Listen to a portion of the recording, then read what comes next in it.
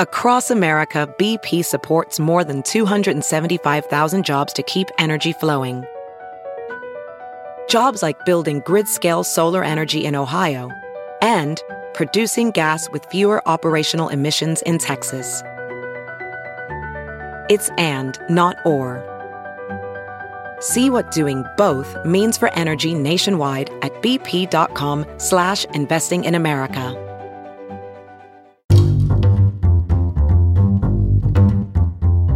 Hi, this is Josh Marshall, and this is the Josh Marshall Podcast. We are more than 2 months into our company lockdown, our TPM lockdown. Everybody's still working remote at our operation, as probably many of you are if you are in a profession or line of work where you can work from home. We're still doing that, but the reopening is happening. And as we've talked about on the show before, we have this very binary way of talking about this topic. Are you locked down? Are you reopened? And some of that comes from President Trump when he had that very binary thing, back in early April when he was talking about we're gonna just blow out in mid-April, and we're gonna be hitting the pews for Easter and stuff like that. Right. And I think as we've learned, or maybe as we should have known, it's not a binary thing. It's loosening strictures, and that's happening around the country. It's happening some places a lot more rapidly than, epidemiologists and public health officials want. But even in those areas, we have not yet seen the sort of spikes that some people were predicting. The test case for that is in Georgia, where they moved first. They have had what was maybe, aggressive reopening relative to what, again, sort of public health officials wanted. Still people working from home and wearing masks and curbside, all these, a lot of stuff like that. Their numbers are not going down dramatically, but they're also not spiking. So that is a thing. And even in New York City, as we were just talking about before we started this episode, things are shifting. And I think it's important, again, as we've talked about in earlier episodes, to get out of the binary straitjacket that I think to a significant extent President Trump helped create by, kind of like when we're still kind of moving towards the apex. He's like, all right, we're done. I've had enough of this. It's the disease, the cure can't be worse than the disease. Even last week at the White House, he had a vaccine event, this Operation Warp Speed, I think it's called, all this funding and kind of combined effort to rush a vaccine. And during that appearance, he said, vaccine or no vaccine, we're back. Right. The country is back. And so it's kind of like at this event, he's trying to promote a vaccine to truly kind of get back to a sense of normalcy. Yeah. He's like, but even still, it's fine. We're good even without it. So yeah, and I think so. It is understandably hard to get beyond the very apparent fact that President Trump wants us all to go back to doing everything as normal so the economy can start roaring again and he can be reelected. And if some of us die, you didn't enlist in the war to be a warrior if you weren't maybe going to die. But we need to kind of step back from that and obviously and what can we do and where are we in this process? So before we get down to discussing all of that, let me remind you that the Josh Marshall Podcast is brought to you by Grady's Cold Brew Iced Coffee, just the best cold brew iced coffee anywhere in the solar system. And we at TPM drink the stuff like crazy. Back when we used to work in a physical office, that we basically had one whole refrigerator, literally dedicated to Grady's and some sort of ancillary Grady's enabling products like milk and cream and stuff like that. Anyway, it is really great stuff. It's not just a matter of them being the sponsor of the show. It is a great product. It's an independent business. It's a small business, great to support like other small businesses, as we've discussed in earlier episodes. So you can even get a 20% off if it's your first order of Grady's. You can order it at Grady'sColdBrew.com.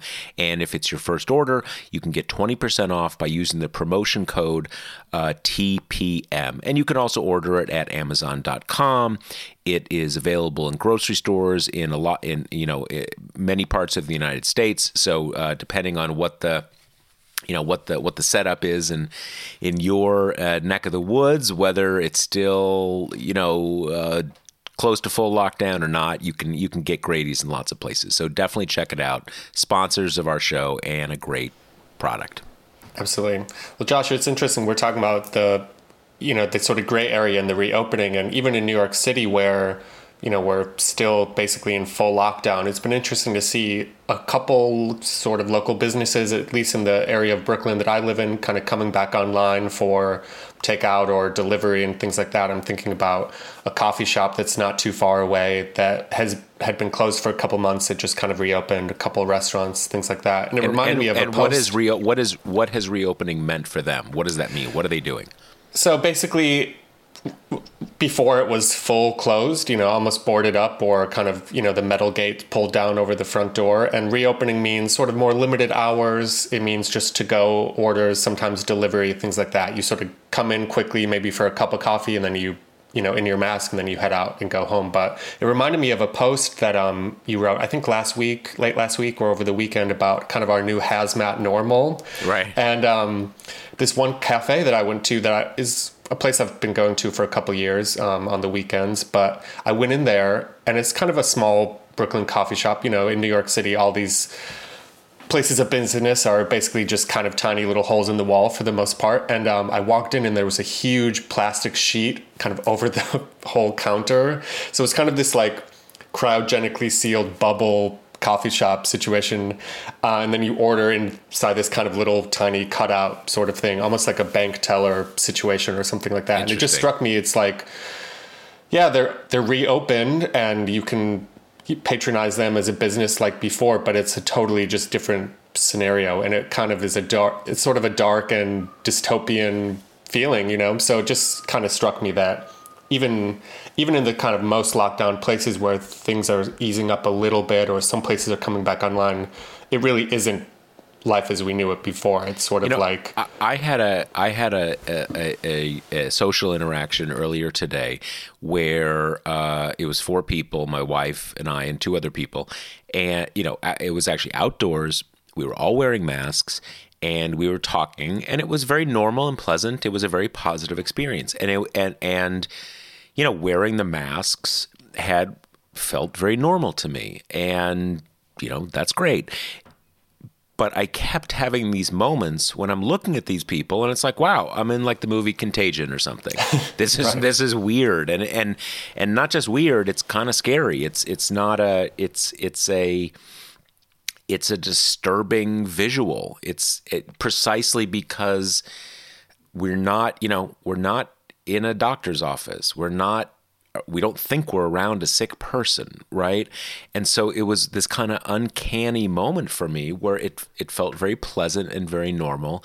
But I kept sort of oscillating back and forth to remembering, like, this is not normal, or it's not what I remember as normal, and it's not really what I want to think of as normal. It's weird. Yeah, exactly. Today we saw photos of South Korea. High school seniors are getting back into the classroom, and I don't know if you saw these images, but basically on each desk there's like a plexiglass wall around each of the desks. Everyone's in masks. I think in your post you had shown poker tables maybe with with plastic kind of barriers between each of the players. So it's kind of a weird new normal. It doesn't feel like it used to. Obviously, it doesn't look like it used to. And so that's something we'll have to get used to over the next year or two, kind of. Yeah. Even like small things. Like every time I leave the house, I keep forgetting my mask constantly. But because you have to like add it to your, keys, phone, wallet, sunglasses, mask. I keep getting to the door of the apartment building. And my boyfriend's like, do you have a mask? And I'm like, no. I have to run back up. It's like acting like it's 2019 out here, you know? Right. So Josh, what do you attribute to the numbers in Georgia, like you were saying, haven't really been going down significantly, but we haven't seen a huge spike in Georgia where they sort of had the most liberal reopening, including hair salons and kind of all these close contact businesses right from the jump. What do you think might be behind the numbers not significantly spiking there? Well, and in Georgia, they are going down. It's a little hard to say precisely what the situation is because you have testing going up, and test in itself against a static, community spread. More tests should create more, should reveal more infections, and the number of infections is sort of slowly trending down. So it could be it's even going down, in fact, faster than it appears from those numbers because tests is going up. But as you said, the key thing is that it is, it is definitely true that a few weeks ago, a lot of people were saying, man, we're going to be coming down there and carrying you off in body bags, in a few weeks because of what's going to happen. And that so far has not happened yet. And it's hard to say. It's, one thing about, we say again and again, there's a lot we don't know about this disease, and that is definitely the case. And when we look at why did what happened in New York happen in New York? Now, clearly, density in the subways are just a huge part of that.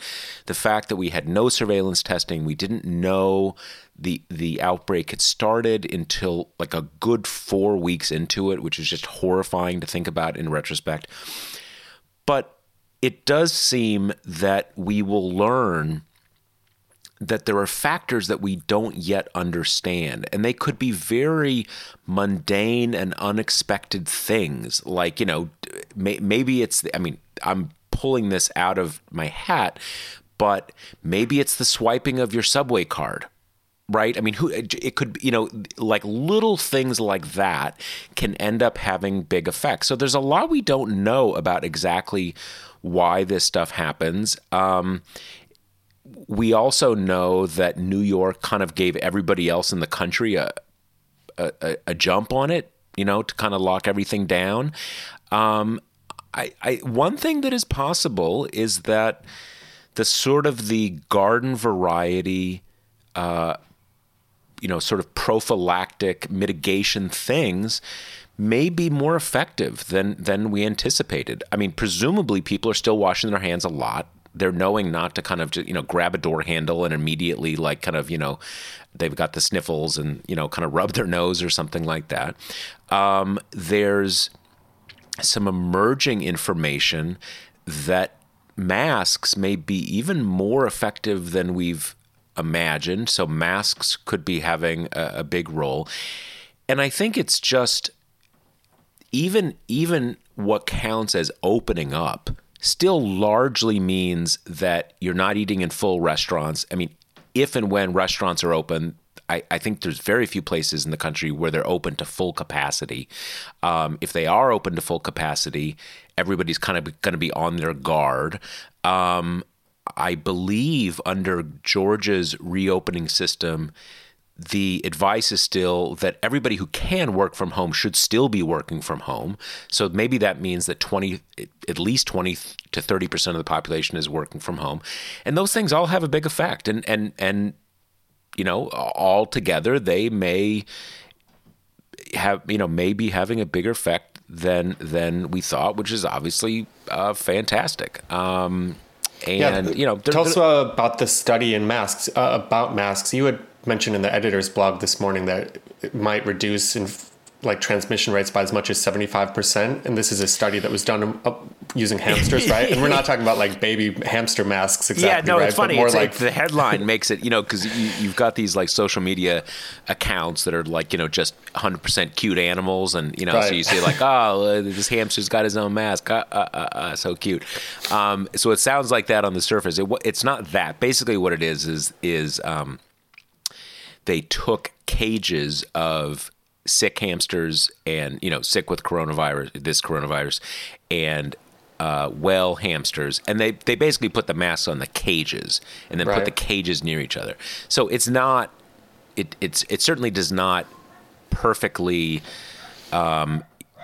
duplicate the specifics of a human wearing a mask. I guess the thing is with hamsters is that there's something about their genetics that makes the sort of the reception of the virus very similar. In any case, what it showed was that when there were masks on, and this is basically surgical masks, so not N95s, not like, kind of your old t-shirt maybe, but not something too different from your old t-shirt. When they put masks on, when there was no masking at all, with the two cages next to each other, after a week, 67% of the healthy hamsters had COVID. When they put masks on both, that fell to 16%, 16%. When the masks were only on the healthy hamsters, so sort of, this basically is a measure of how much protection you get from wearing a mask, it was 33%. So clearly the big issue is the sick people need to be wearing the mask, but even the healthy people wearing the mask was a pretty big deal. Now, there, as I just said, mask on a cage is not exactly the same thing, but the basic question with COVID is, how much. Like there was one study that came out a few weeks ago where they took masks, people with COVID and people not with COVID, and the researchers basically swabbed the outside of the mask, and the outside of the mask had a lot of COVID on it, which obviously kind of breaks down the idea of that it's a great barrier. But some of these things are and on the hamster thing, in the case where even though 16% who did get COVID, they had lower viral loads of the virus than the other. And to the extent that a lot of this is kind of you cough in someone's face, but even like you're in an enclosed space, you cough, maybe it's kind of hanging in the air for a few minutes afterwards. At a basic level, it just stands to reason that fewer droplets are going to come out if you got a mask on your face. I mean, how can it not be, right? And I guess there's two things. One is there seems to be a fair amount of information with COVID that the viral load that you get, how much you get, matters. It's not one of these things where one piece of virus gets to you and it's purely binary. That does not seem to be the case. So the amount makes a difference. And the other thing is that there's a difference between individual risk and societal risk. So let's take just a hypothetical. Let's say there's a coffee shop that we go into, and if I don't have a mask, I'm 80% I will get COVID because everybody in there's got COVID, right? All the employees have COVID. Okay, 80%. Now, if I wear a mask, that falls to 30%. Now, I'm still not going to go to that coffee shop, right? Because 30% is still really bad for me. But even in that kind of worst case scenario, on a societal level, going from 80% to 30% is massive. And it's not just that you go from 8 people to 3 people who get it on a given day. You have 3 people who then can give it to 3 people as opposed to 8 people to it ramifies through the whole society. And it's funny, there was, before the U.S. and the CDC and the White House and whatever kind of made the switch to masks, I was working on this post that was about masks and also about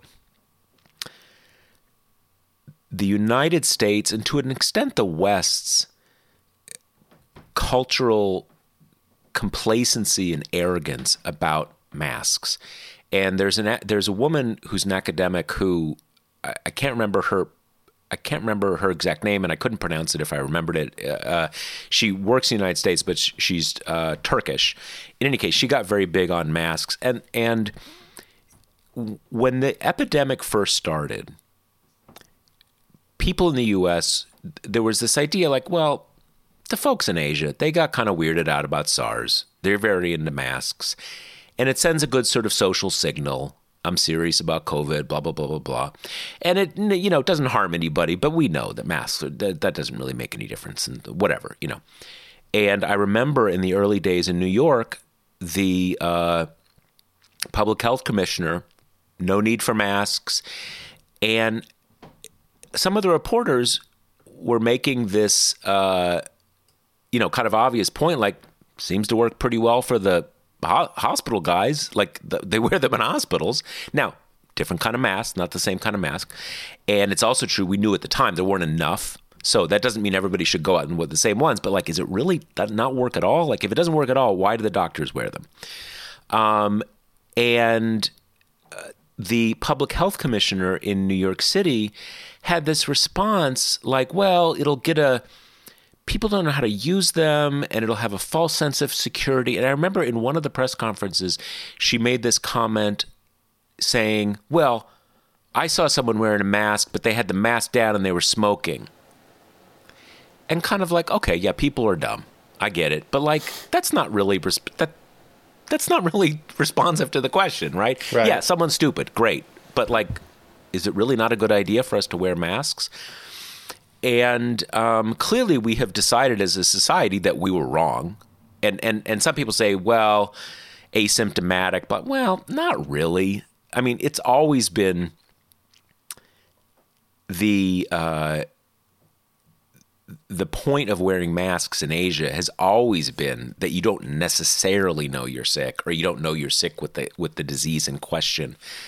So I think to go back to I know this is a lengthy response, but to go back to your point, it's possible that with, kind of pretty hardcore public health strategies, short of everybody staying in their house, you can kind of keep it in check, and let's hope that that's the case. It's going to be more the case in cities where people can commute to work by car and stuff like that, unlike in New York City.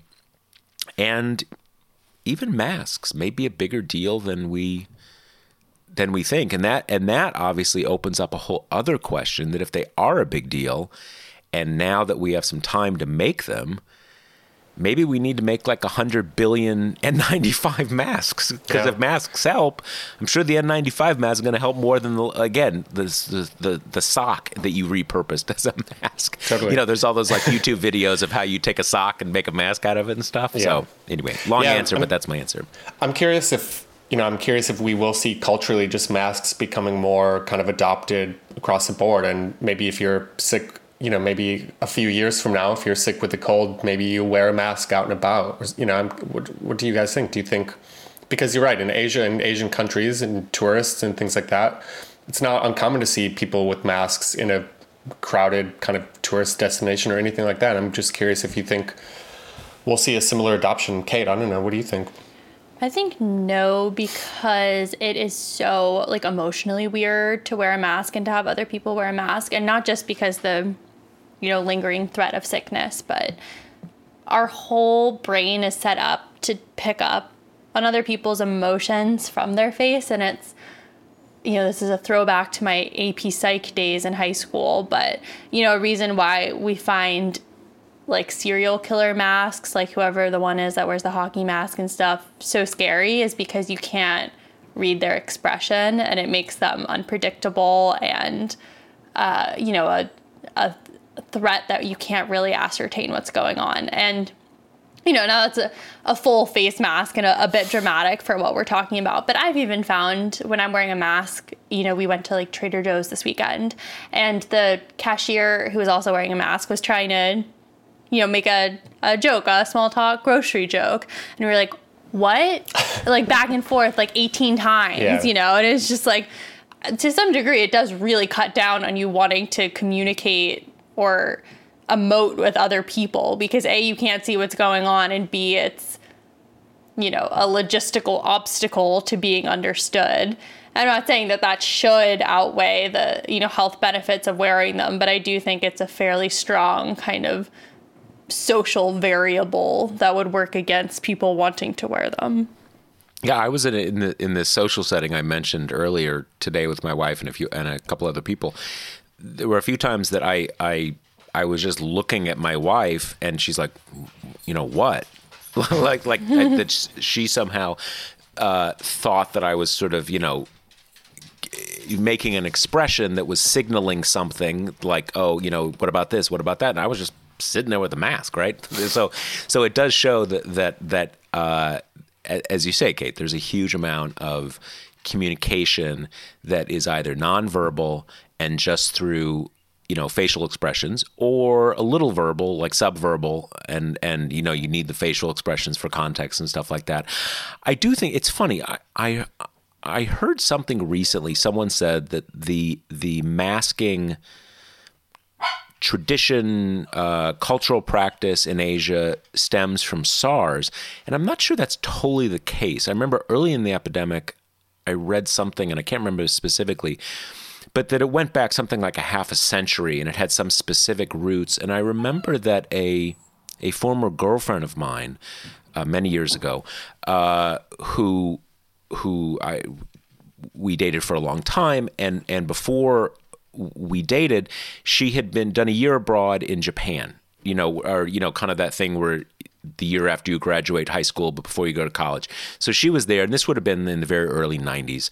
And one of the things that she always described to me about the year she lived in Japan, and obviously it's not, Japan isn't China, it's not Korea, it's not the Philippines, but that in Japan, there were just Japan has a very strong communitarian ethos that is just sort of systemic through the society. And it's at least my recollection that she talked about masks being a big thing, not ubiquitous through society, but that when you're sick, you wear a mask, in the same sense that it would be shocking to us if someone was sick and you're just like coughing in someone's face, or like that would be like what the hell's your problem? It's gross. It's not thinking of other people.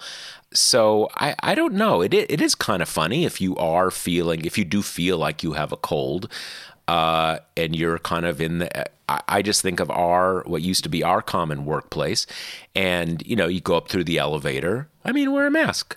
You're sick, right? I mean, think of other people. Now, to Kate's point, I don't know if that will really happen. The U.S. is a very, non-communitarian, individualistic kind of thing, and so I don't know, but it's. I think I would certainly think about it differently now. I mean, it's hard for me to imagine. Hopefully this will be done in not much more than a year more.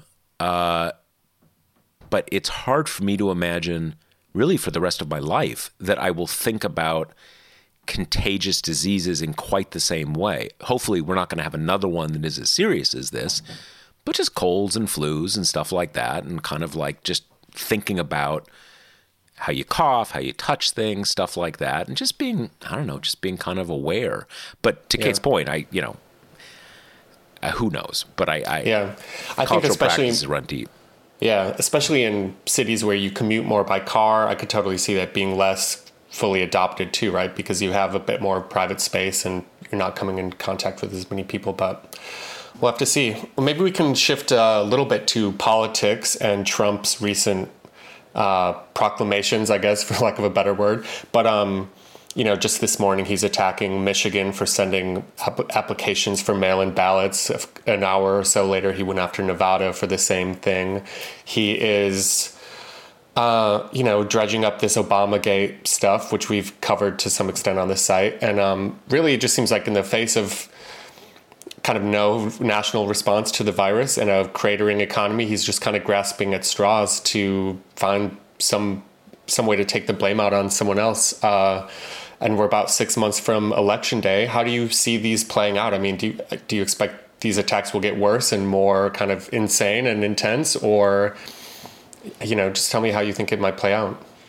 Well, I think to some degree, clearly everything he's doing is a reaction to his reelection fears, right? I mean, they're directly tied to the mail-in voting thing, which he's, in one of his classics, saying the quiet bits out loud, has said before that he doesn't like mail-in voting or absentee voting or any kind of voting that hurts Republicans. But I think it's interesting. The Obamagate thing has been very notable to me because we've kind of talked about this before, that even though re-election seems to be the only thing Trump really cares about, he keeps doing things that seem to me, just as a non-political operative, running kind of counter to those political interests. And the Obamagate thing is something I cannot get my mind around, because I would think if you could give a packaged present to the Biden campaign, it would be to connect him tighter and tighter and tighter to Obama, to every time, to have their names in the same breath. Well, I think they even started calling it the Obama-Biden administration. Yeah. Like, to your point, Kate, they're almost like saying, like, oh, Biden, that's as good as getting Obama back. You don't want that, right? Which, like, and the only argument I can think is, like, okay, Trump's base hates Obama, fine, but, Obama is an incredibly popular president with Democrats. And and I think just across the board, he's pretty much the most admired person in the world, right? He's pretty popular.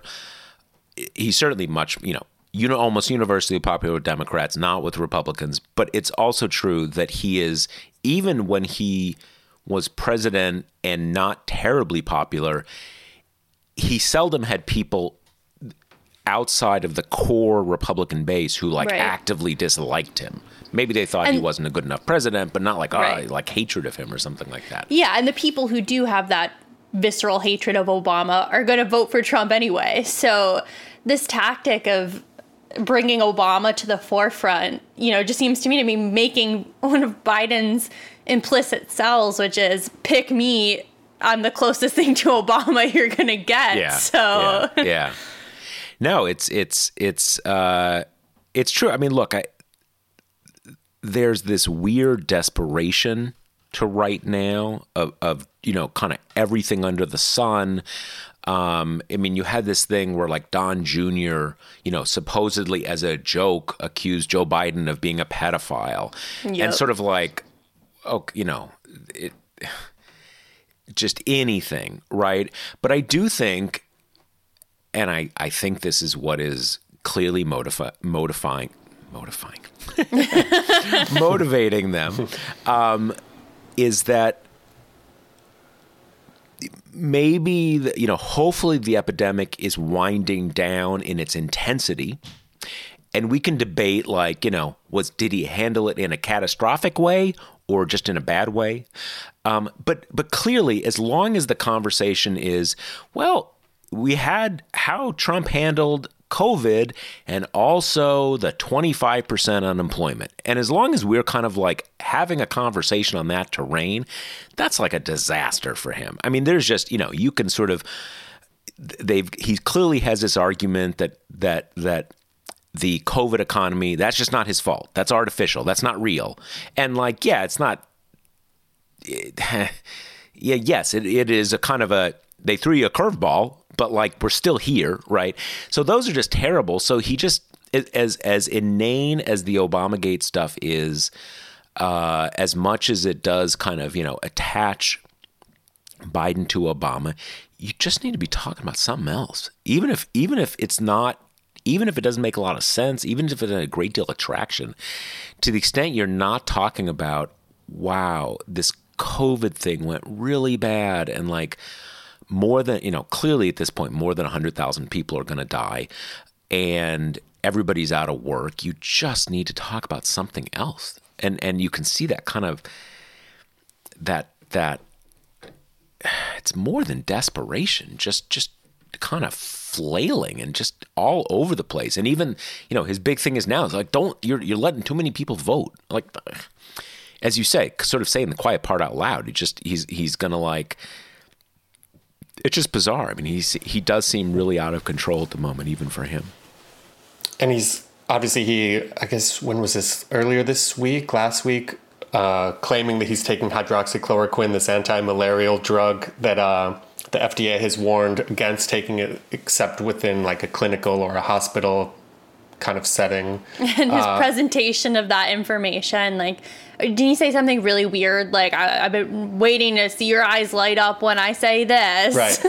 Well, and also, I feel like we still don't really know if it's even true. I mean, I guess, I mean, there was that weird statement from the White House doctor, which appeared on its face to confirm what the president said, but when you parsed it, actually did not say that he's taking it or that it had been, prescribed. And I think Kayla McEnany, the White House press secretary, said, yes, I can absolutely confirm that yesterday, but, with sort of a grain of salt there, too. Yeah, I mean, No, she said she would never lie to us, so it's fine. Right. Yeah, no, it's even, but again, even there, it's sort of like, President Trump is happy to lie about anything, but in this case, like, if you want to take it. I'm sure the president can find a doctor who'll prescribe him hydroxychloroquine, right? If it's the White House doctor or not. So if you're not taking it and you say you take, what's the angle here? I guess it's maybe just to, sort of to own the libs or to own the whip up the media, the doctors, and to some degree, I think it is what you were saying, Josh. It's his. He's throwing all the spaghetti at the wall right now to try to distract our attention, and I think consequently, there's been a flurry of thought pieces that are like, Obama's becoming Hillary's emails. Obamagate's Hillary's emails all over again.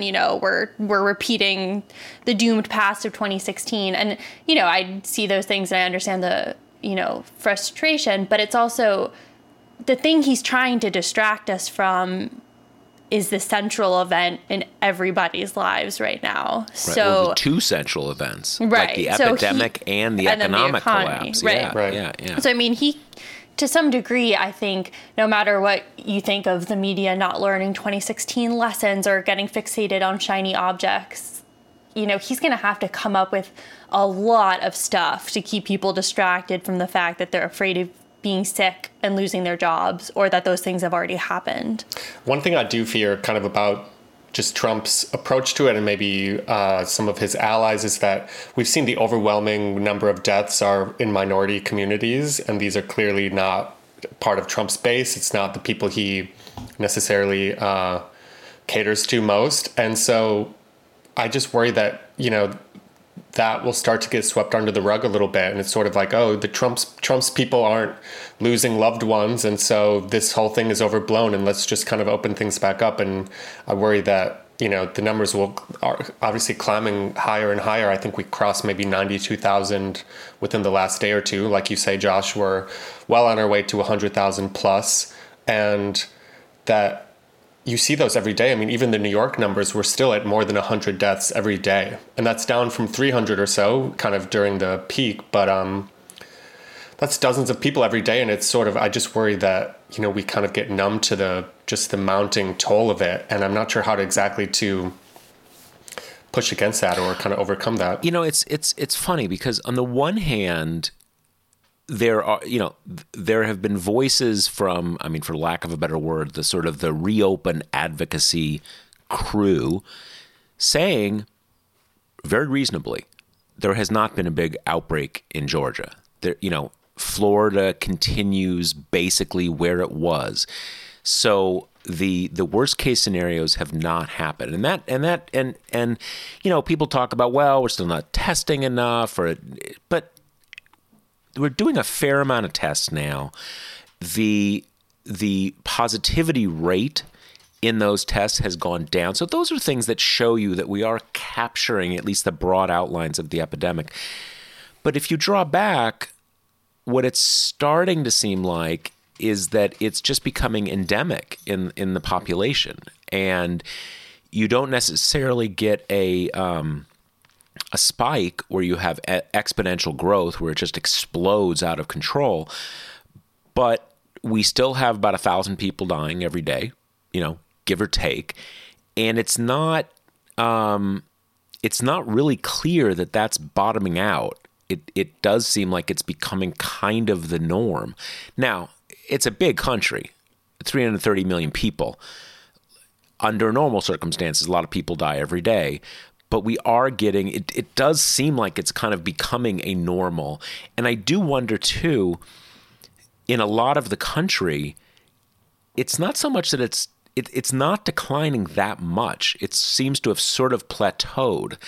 And so to your point, there is an element of it where we've just sort of gotten used to it. Yeah, okay, well, there's that 1,000 people who die each day, and that's kind of how it is. Yeah, I don't know. It's sort of hard to... I mean, it's obviously hard to get your mind around it, and without stories of kind of individual loss or kind of stories of people's lives, it is hard to put that into perspective. It's the case in kind of any natural disaster or, massive loss or anything like that. But I do think, another thing to consider is, I think at least, I'm not following all the data, but it seems to me that at least in a number of the hard-hit countries in Europe, that the descent, the coming down off the peak has been a little more sustained than it seems to be in the United States. And even versus New York. It is, at a certain level, you're talking about, well, it was just so out of control. The coming down from that is going to be more stark. But there is this sense, as you say, that are we just kind of becoming used to that it's just a prevalent disease in the country, and it's just going to stay that way, and that's kind of okay. Who knows? Yeah. Well, I feel like that's a decent place to leave things, and maybe we can kind of go around and share some silver linings from the week and then call it a day. Cool. Sounds good. Kate, do you want to go first? Sure. So my silver linings playbook, as DT referred to it as, is I have never watched Jeopardy before. I don't know. It just hasn't really intersected into my life. But we've discovered that Jeopardy is on Hulu and watched about 4 hours of it last night. And it so like is the whole 30 years of Jeopardy? They only have certain seasons that are on. And we were watching the college versions, because we started out watching the best Jeopardy players of all time, and that just makes you feel horrible about yourself, because you're just getting one answer every million rounds. But the college one is a little more approachable, and yeah, it was so fun. Learned a lot, and I'm really glad that Jeopardy has been added to my life. That's cool. Maybe someday we'll see you up at one of those podiums against who was that computer that was... Oh, yeah. Wait, what's this? I didn't know. There was that computer, I don't know. Watson, right? Watson, yeah, right? who was the Jeopardy pro that... Oh, they had that. I didn't know that. I knew that Watson did the chess stuff, but I didn't know that he had gone. There's a Jeopardy version too. He's a Renaissance robot, for sure. Interesting. Cool. I'll go next. Basically, just bike riding has been a nice salve, I guess, and obviously not a lot of us aren't really taking public transit right now. I don't personally have a car, so our kind of physical proximity has been pretty small lately, right? Just kind of limited to the neighborhood and maybe kind of a mile radius walking distance. But getting on a bike both feels good, kind of get some air kind of flowing, and then also kind of widens your neighborhood a little bit, makes you feel a little bit mobile. So that's been good. I actually read in the Times yesterday, I think there's a shortage of bikes. It's sort of all these things are kind of drying up or getting snatched up amid the pandemic, and a lot of people are having toilet paper. Having the same idea, just getting on two wheels. So nice. How about you, Josh? Well, I think my thing is, my wife and I, one of the things that we have done for a few years is like a lot of couples, we watch, binge watching TV, the kind of the what's the word for, TV shows where they release them by season, and you kind of watch, you kind of go through them in a couple days, and the, it's not like we don't have access to Netflix. That's kind of what everybody does, but somehow just in the process of the lockdown, it kind of disrupted that part of our joint life, and so we've gotten back to that. And one of the things with it seems like a number of the shows that we were waiting to come back kind of came back, where a new season had come online. So we're back to doing that. And that is, it's a very indoor thing to say is a silver lining, but it's something that we enjoy. So I will count it as such. What's your show of choice right now? What's that? What's the show of choice right now? Well, okay, so we still have to go through the last episode of Man in the High Tower. Wait, Man in the High Tower? Man in the High Castle? Man in the High Tower. Is it High Tower? Can't remember. Anyway, whatever. All right, and then there's Killing Eve, which is that's a good one. Yeah, which we had seen the first 2 seasons, and we liked that a lot. And then there's this show that I don't know. It may become a Josh only show now, because when we started watching the new season of it, at least on the the first 20 minutes of the first episode, Millette was having a hard time getting back into it. It's called The Last Kingdom. If anybody knows, it's a little hard to explain. It's based on King Alfred is the sort of the first king of a semi-united England, a kind of a key called Alfred the Great. So it's it's loosely based on that period. And there's this guy Uhtred, who's the kind of the protagonist of the series. So it kind of plays off that, but mixes in, at a certain level, it's sort of medievalish kind of soap opera kind of thing. But we're into Sounds it, and good. that's a lot of battles and battle axes and castles, good escapism, and stuff Yes. like Yeah. that. So those are Totally. the things that are kind of that have come back in new seasons for us. Just a quick note for our Succession fans, of which I know you are one, Josh and Kate. I don't know if you're on that bandwagon yet, but apparently you can now get on Spotify or download on Apple the rap that Kendall Roy did for his father, the Logan, the L to the OG rap. So if Oh my anyone's God! looking for I thought you were going to say there was a new season now, but that No, this nothing is- that this- exciting, but- this is the thing. There's going to be a real dearth of seasons coming I know. up because no one can film anything. So in like 2021.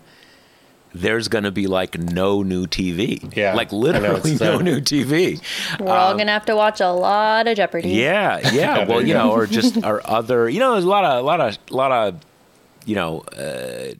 old shows that are around. Although I think as we can see, in the HBO, Netflix, Prime era, there's a reason they call this the golden age of TV or the second golden age of TV or whatever it is, because the shows are the fringe benefit of mega corporations competing to monopolize, to come up with entertainment monopolies has been that they've shoveled a huge amount of money into TV production and not only a huge amount of money, but they've given opportunities to a lot of different kinds of people, but also just a lot of different kinds of shows and more niche shows and all that kind of stuff. So one of the problems is if you go back to like, I wonder if Starsky and Hutch was better than I remember it. Well, probably not, right? Because most like 70s and 80s and 90s TV was pretty junky. Some of it's good, but a lot of it's not good. But yeah, 2021. If you're looking for new binge watching opportunities, it may be rough. It might be tough. Yeah. Yeah. All right. So remember, the Josh Marshall podcast is brought to you by Grady's Cold Brew Iced Coffee, a great product. We drink it, not just a sponsor. It's really great stuff, and you can order it at Grady'sColdBrew.com. And if you're a first-time purchaser, you can get 20% off with the offer code TPM. You can also purchase it at Amazon.com and grocery stores and those things we used to call stores in the before times. So yes, you can. So go out and get Grady's, and also remember, small businesses, independent businesses, services. If you are someone who is lucky enough to be relatively financially unscathed by this moment of crisis, try leaning into, again, the local restaurant, the local coffee shop, the local this, the local that. Not only because that's just a kind of a good way to be a human and a good way to sort of participate in our society, but also because you want those places to exist when this is all over. And so it's also, it's not just altruism and again, being a good human, it's also looking out for your quality of life and your options and all those kind of things when life goes back to something like normal. Yeah, it's a good reminder. Yeah. All right, nice to talk to you both. Later, folks. All right, thanks, Bye. guys. Bye.